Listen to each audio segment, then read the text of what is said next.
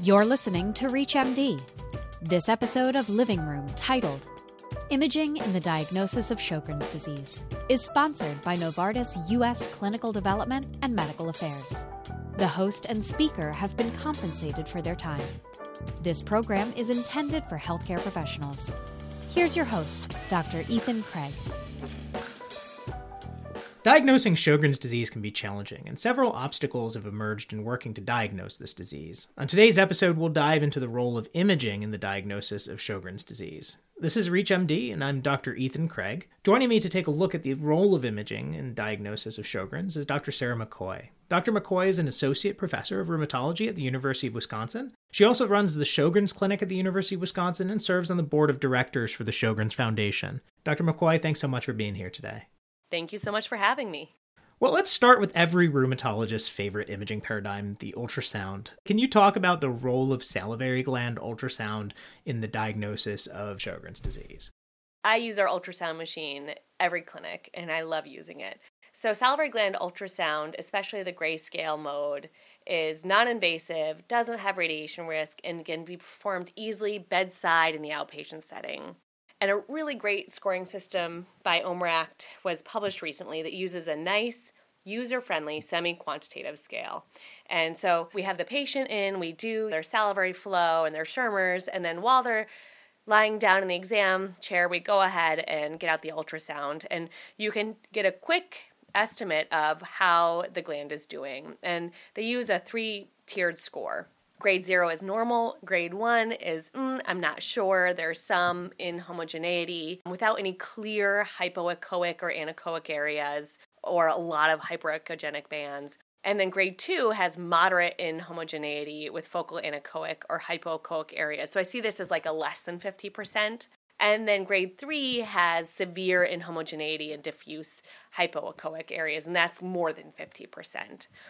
And so the role for salivary gland ultrasound is growing and is changing and is something that's actively being researched. And one of the really neat recent studies said, okay, well, how can we use this clinically? Well, it turns out that it's possible that maybe the salivary gland ultrasound can replace some of the tests that we do in our office to help diagnose Sjögren's disease, like the ocular staining score, Schirmers, or unstimulated salivary flow, without changing the performance of the overall ACR-EULAR diagnostic criteria. So that's really helpful, right? Because not everybody is going to be able to do the unstimulated salivary flow, and this provides a tool where maybe you can appropriately diagnose the patient, which of course, you don't have to achieve criteria to get a diagnosis, but it certainly is a good guidepost. But it turns out that the salivary gland ultrasound can't replace things like the salivary gland biopsy or anti-SSA antibody.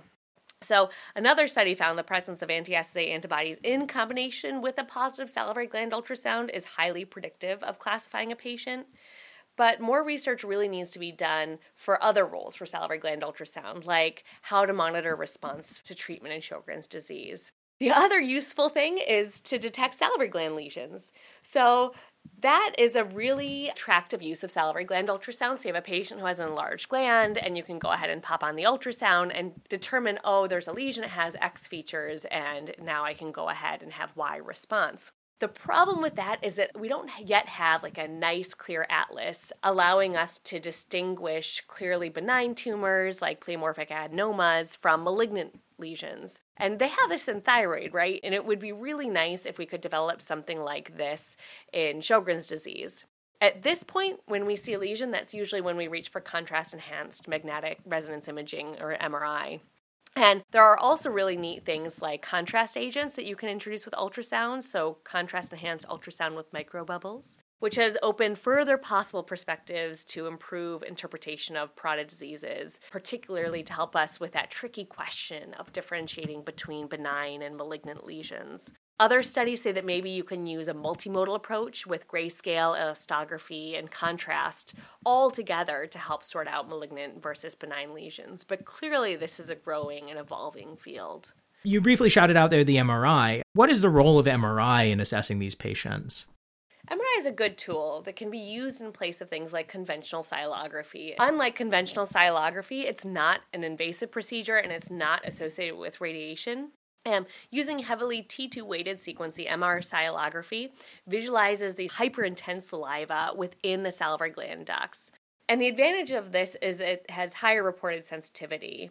It also might help distinguish benign salivary gland lesions from lymphomas. Another advantage of the MRI silography is I think it's more readily available at more institutions. So I know that we perform it much more frequently here than conventional silography. And so there's sort of an ease factor as well, in addition to the invasive nature and the radiation aspect as well.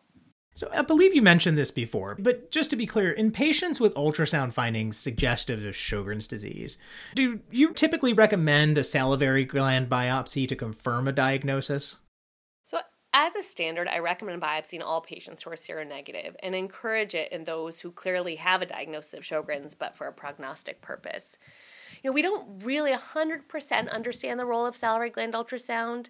I think it's a diagnostic tool to add to an armamentarium, or there may be situations where you can't perform a biopsy or get appropriate interpretation, and then, you can use it to help. But I don't think it serves as a substitute for the salivary gland biopsy.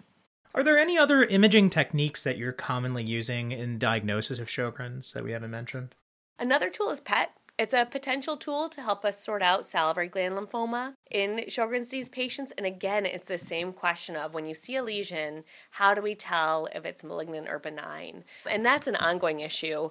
And then looking to the future, anything emerging that you're keeping your eye on? Anything in the horizon that's of interest? The other thing I do want to mention is the utility of core needle biopsy. And so several institutions, including yours as well, do a core needle biopsy in Sjögren's patients who have salivary gland enlargement and have concerning features on their salivary gland ultrasound. And so this sort of imaging tool allows us also to perform novel diagnostic methods. And again, this concern for salivary gland lymphoma really drives the use of ultrasound-guided core needle biopsy. And so that's another role of ultrasound that I think is really important to highlight. At the recent Sjögren's conference, it really was an emphasis of the presenters there that we should be performing these core needle biopsies more frequently, and they should be ultrasound guided. So that's something I came home from the conference and passed along to our radiologists right away.